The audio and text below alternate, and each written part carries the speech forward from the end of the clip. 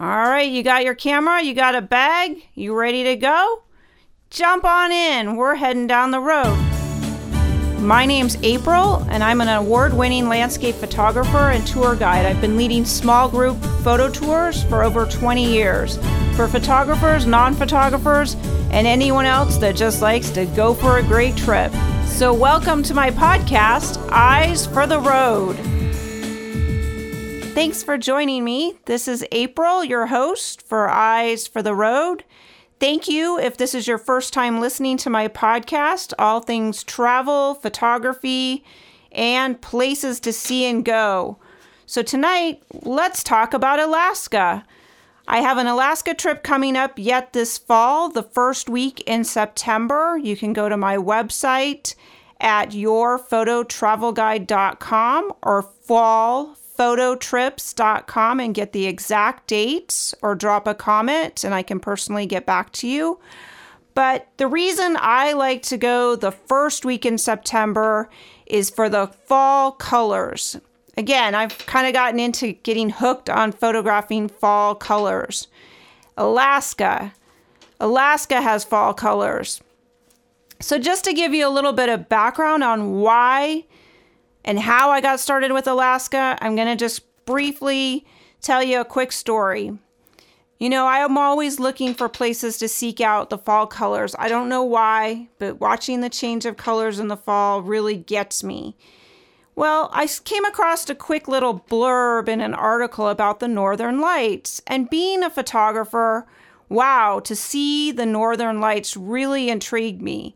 But I really didn't want to go to Iceland. I didn't really want to stand out in sub-zero weather with 20 parkas on, laying in a snowbank for hours with my camera tilted at the sky doing that. That's what I envisioned. But then I came across something that told me, you know what? You can see the fall colors and the Northern Lights in the sky about September, maybe late August, but September. Wow, what a great opportunity. So I immediately looked at booking a flight just to go see the Northern Lights in Alaska, specifically Fairbanks, which gets an opportunity to see the Northern Lights over 250 nights out of the year. Out of all of the locations in the world, it has actually the highest percentage of viewability of the Northern Lights. The Northern Lights happens all over all the time, but if it's too much light during the summer, you're not going to be able to see them.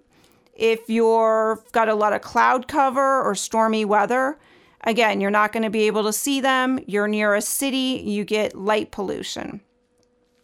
So that's what started my first trip to Alaska. And when I called up my dad and said, hey, I want to go to Alaska and see the Northern Lights, he's like, hey, yes, that's great, let's go. But why would you just go to Fairbanks when Denali National Park is, about 30 miles just south of there? So then hence became the first trip. So Alaska's huge. It is larger than California, Montana, and Texas combined. So you can't really, that's incomprehensible. You're not going to be able to cover that all in 1 week. And that's mostly, honestly, what a lot of us get. 1 week of vacation here and there to go pursue our passions. So I'm going to focus in this episode on what my trip covers. My trip, if you join me for a fall photo trip to Alaska, covers Anchorage, Fairbanks, and down to Seward. So it's literally the slice, I call it the spine of Alaska. And you got a nice mix of sea, land, and skies. Just a great mix of photography opportunities. And I'm all about mixing it up. I'm all about getting a variety of opportunities.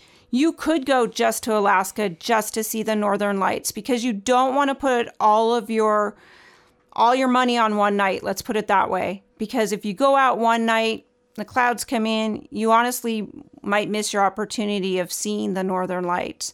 So it's always a good idea to plan in 2 or 3 nights, maybe a few more, to see the Northern Lights.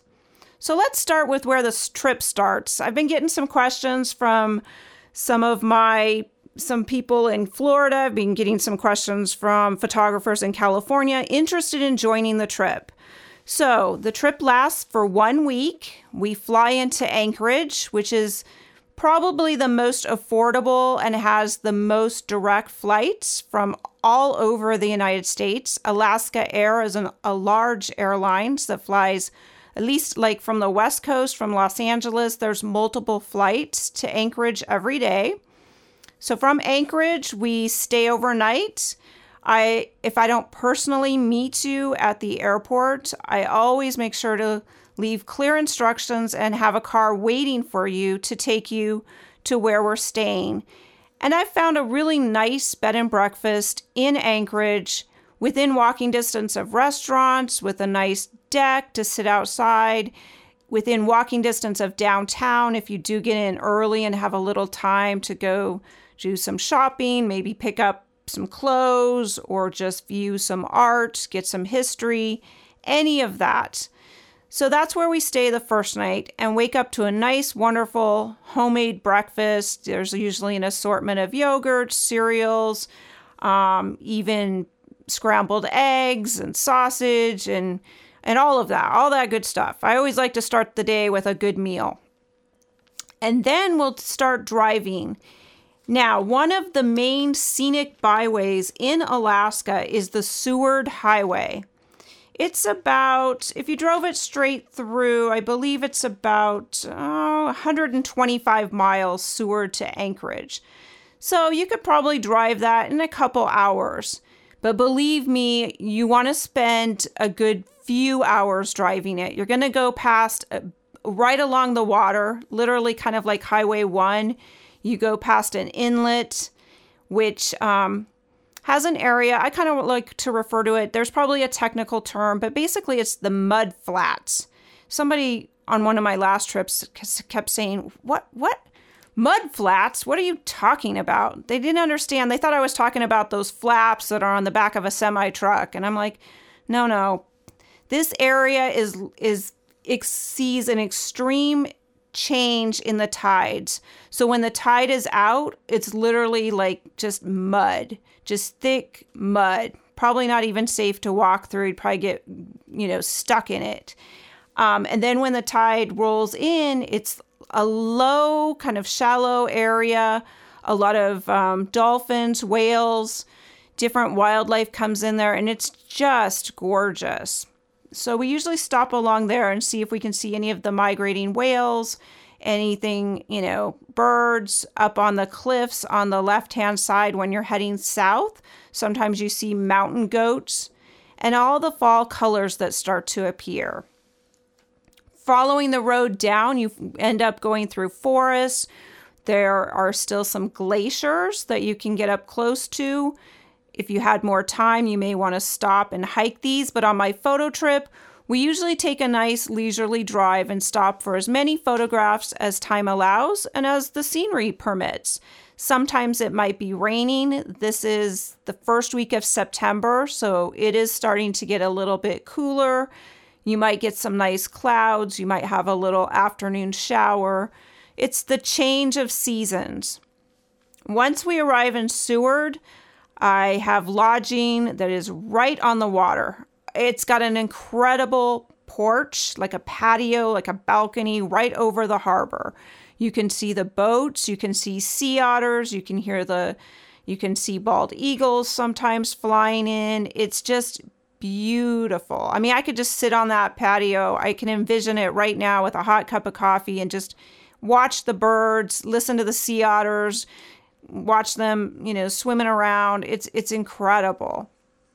So once we check in, we usually go for a nice walk, do a little bit of sightseeing, and go stop for a nice dinner. Seward has a really high percentage, to be honest, of great restaurants. They get the freshest seafood. Salmon is popular.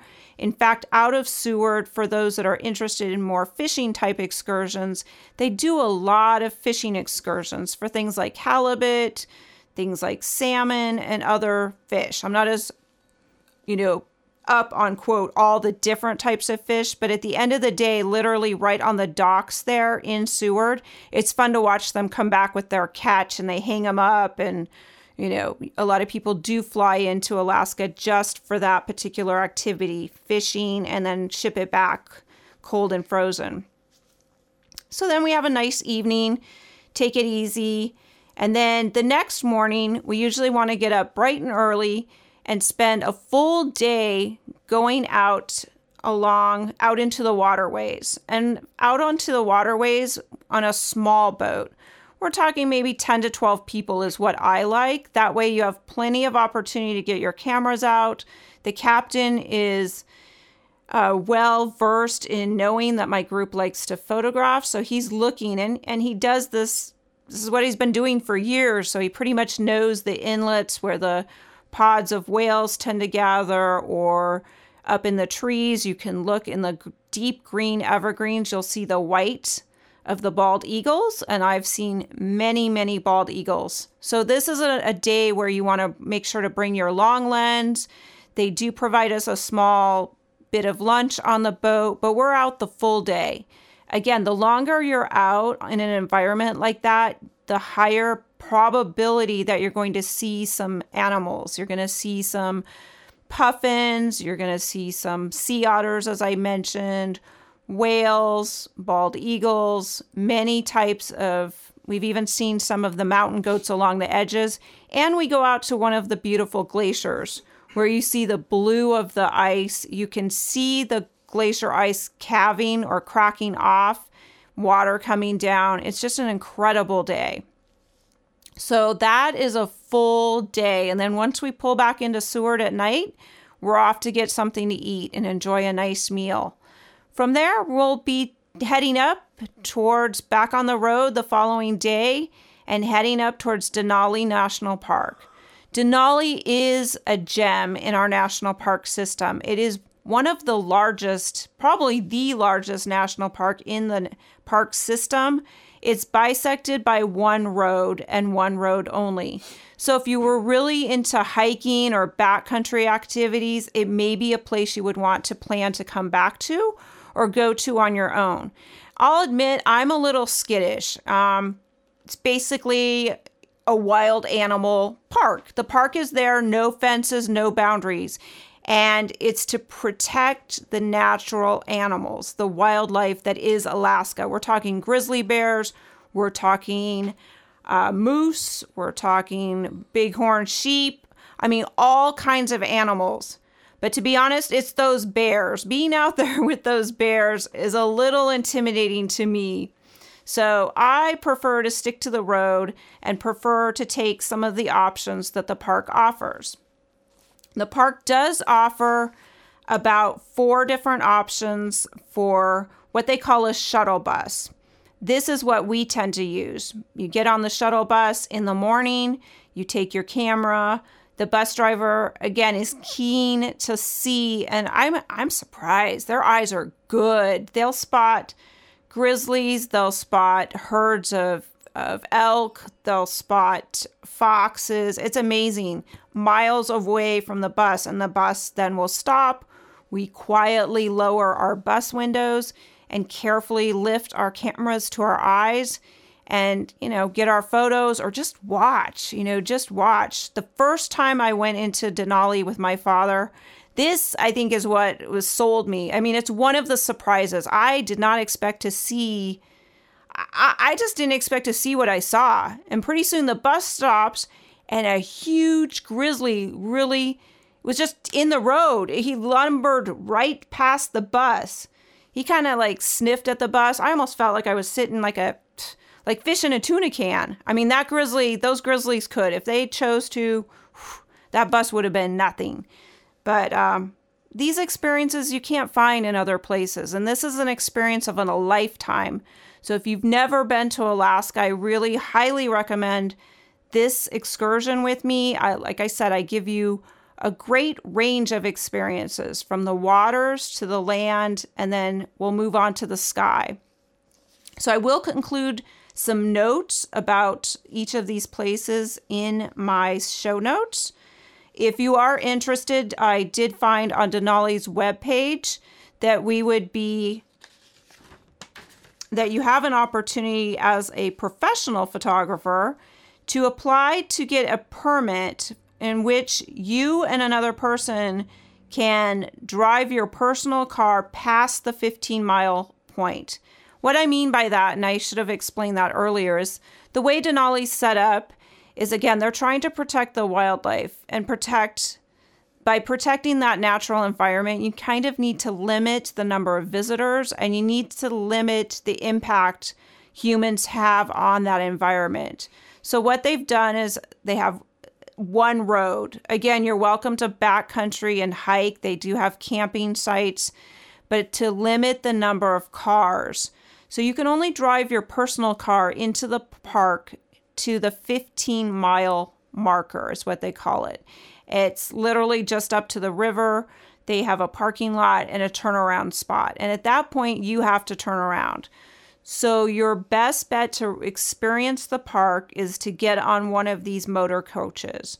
Really, it's basically a school bus. Let's be honest. It's a school bus. You get on the school bus for the day and you go into the park. They do have 6-hour excursions, but honestly, your best bet, again, is to take one of the longer full-day trips. This increases your probability of seeing the wildlife and seeing just a slice, again, of this immense landscape. You'll go through mountains, you get above the tree line. The first time I was in the park, it actually started snowing the first part of September.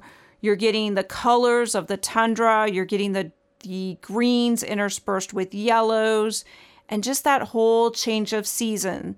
The animals are on the move. The elk are shedding. You'll see some of them are missing a horn. They've gotten into spats with each other. The moose, they actually have a section where if the moose are close to the road, you have to stay on the road because it's kind of mating season a little bit for the moose.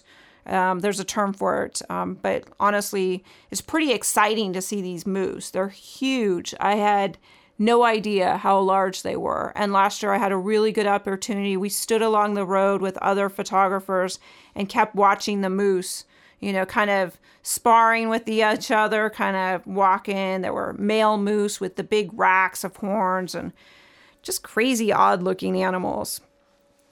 But hence, back to if you are a professional photographer, there is a permit process available on their website, and you can get a permit to take your own car further into the park. So see the website for those additional details. But on my trip, you'll get a good mix. You'll get an opportunity to see what we can see from the bus. All of the drivers are very, like I said, I feel like they have eagle eyes. I've been amazed at what they stop the bus for, and we all are like, whoa, what's out there? And then they pointed out a little black speck way out there.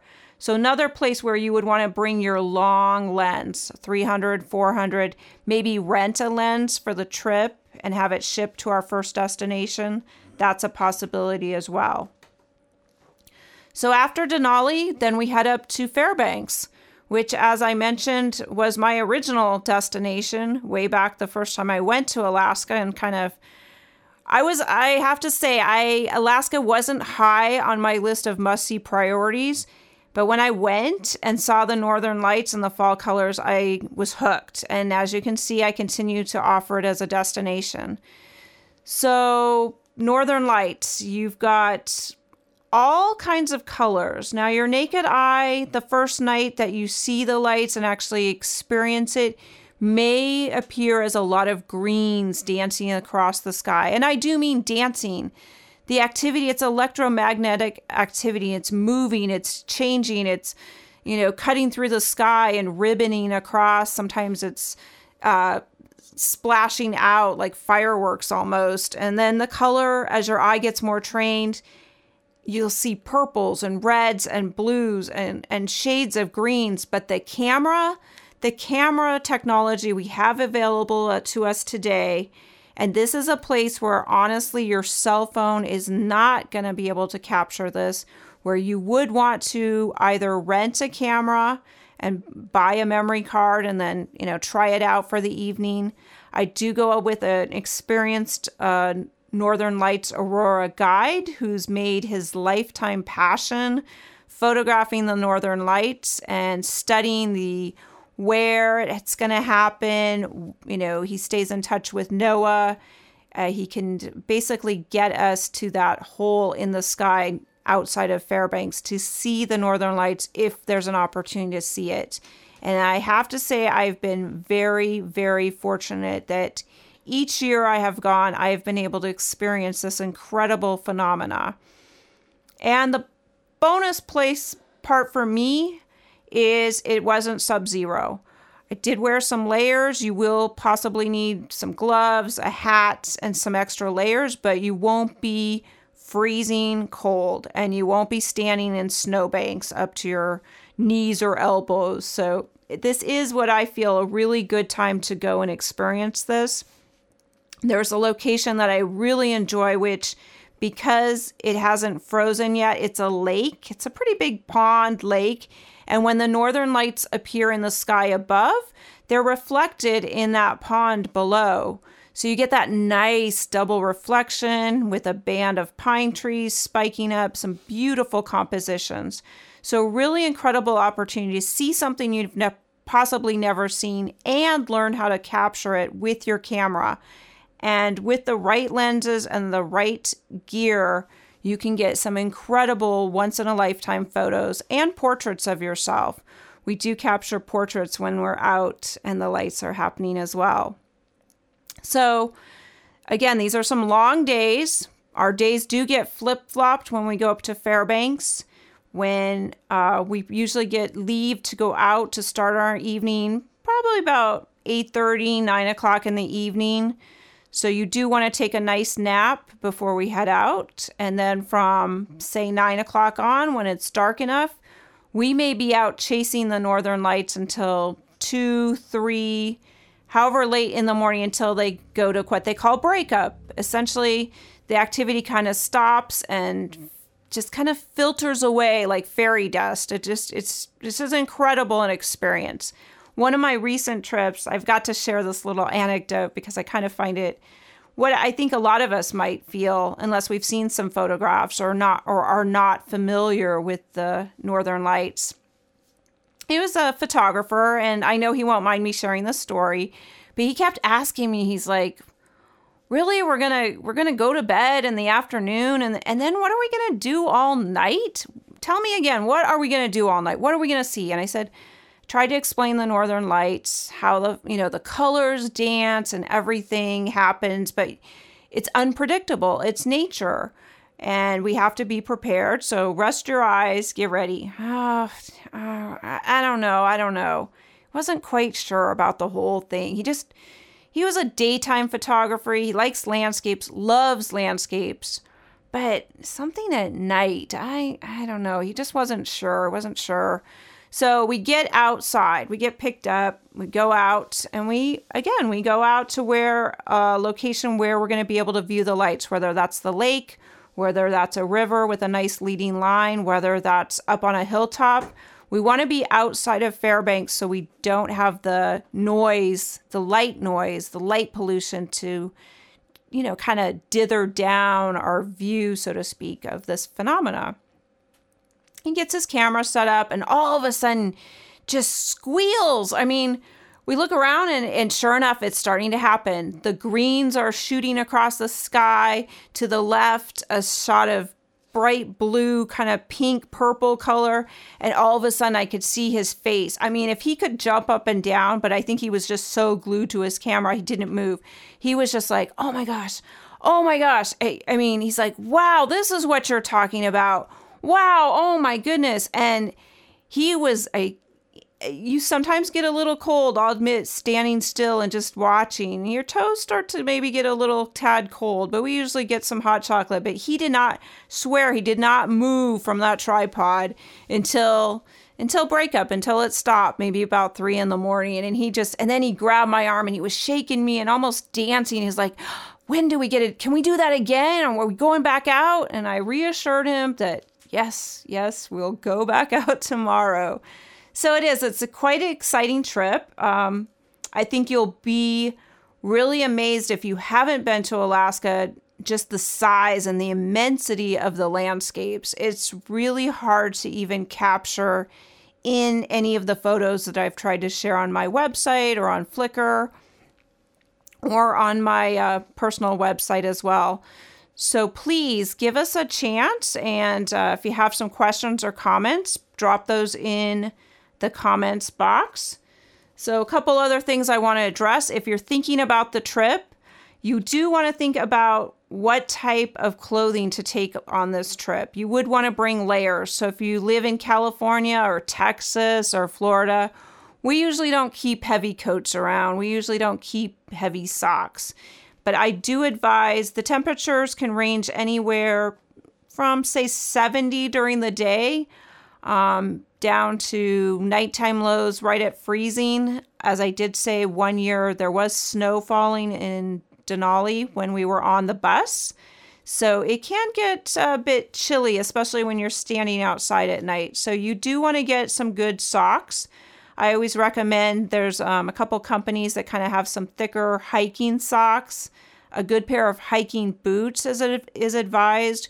We don't do a lot of hiking, but again, the ankle support when you're on uneven ground, something that's waterproofed in case we do get a rainy day here or there, or we're out on the boat and experience some damp weather. There's something called a base layer. It's important to get a base layer, usually something made out of lightweight wool. If you use some of the retailers like REI, North Face, Cuddle Duds, just to name a few brands, they have these tissue weight undergarments, and they look just like a t-shirt. You can get a crew neck, you can get a v-neck. Usually they come in your basic colors, black, white, beige, and they're a layering piece. You definitely want that layering piece, and then layer a second layer and possibly even a third layer, depending on if you tend to run hot or cold. A good jacket is advisable. They have some really good materials now with Thinsulate. I'll have some links on my webpage on the show notes as to different brands that are advisable. Some real packable styles are available through a company called Uniglow, which a lot of they're online, and it's just UNIGLO. They've got some real affordable, thin, lightweight, but very warm jackets that you can pack and then pull on to wear. You'll definitely want something for your neck and your head, hat. Get some fingerless gloves if you do want to be photographing. It's nice to have the fingerless gloves that have the little caps that you can pull back over your fingers to keep your fingers warm when you're not using them. Those are some things. Maybe pick up some of those little, they call them hand warmers or foot warmers. They're kind of little packets, and you shake them and stick them in your boots, and then they'll heat up, kind of like a temporary. Those are good to throw in your suitcase so that when your feet start to get chilly, you can drop those in your feet and continue photographing. Because there's nothing like being somewhere and then your body starts to get cold. Your creativity starts to just shut down. Your eyes stop seeing because you're thinking about, yikes, my feet are cold and now my hands are cold. Things like that. So this trip is for photographers and non-photographers, as I've mentioned. If you're not big on boats, I have had a couple participants not go out on the boat out of Seward. And Seward does offer a lot of great activities for you that are within walking distance of where we're staying. There's a really nice aquarium where they rescue sea animals and birds, and you can see them there. They also have a nice little selection of shops with native things, wonderful restaurants. And you definitely can't go wrong just by sitting on our balcony with a great cup of coffee and some food and enjoying the view. I mean, the view there is really amazing and highly recommended. So let me jot back over my notes to see if I pretty much covered the questions I get about the trip. So again, the trip is a week long. We fly into Anchorage. You would have a possibility of flying out of Fairbanks if you didn't want to make the loop, I like making the loop, Anchorage in and Anchorage out.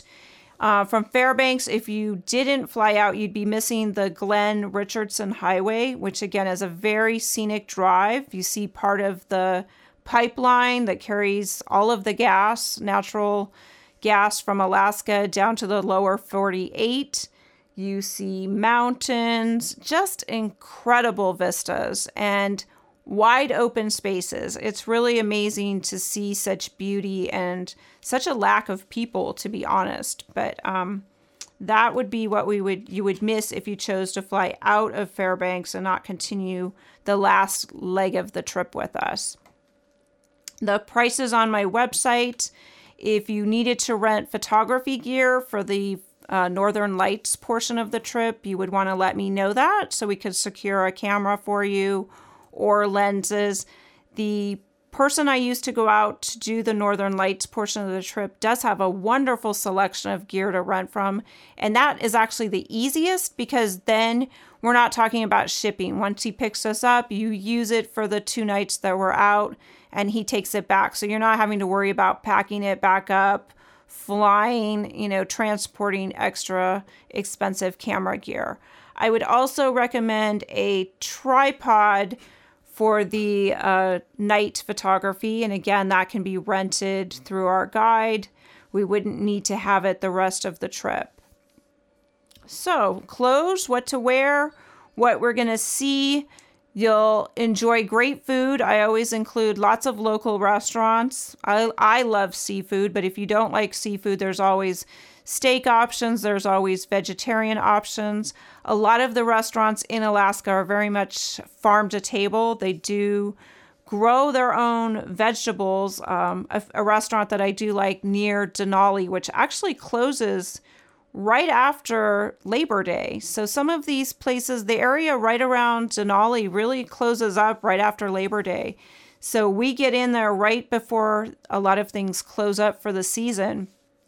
They literally, you walk right past the little garden patch of vegetables and herbs and things that they use in their cooking there. Incredible food, I must say. The food really surprised me and is a wonderful part of the trip. I think you need to experience not only with your eyes, but with your senses, with your taste, with your touch, all of it to really have an incredible experience. So thank you for joining me. Again, this is April with Eyes for the Road. I would really love some feedback. So if you're on iTunes or whatever you're listening on, please leave me some comments or feedback. If you have questions, I would definitely please drop me some of those. You can visit my website again is fallphototrips.com. And my direct email address is april@aprilart.com. Thank you so much and hope you'll join me for a trip to Alaska. Thanks.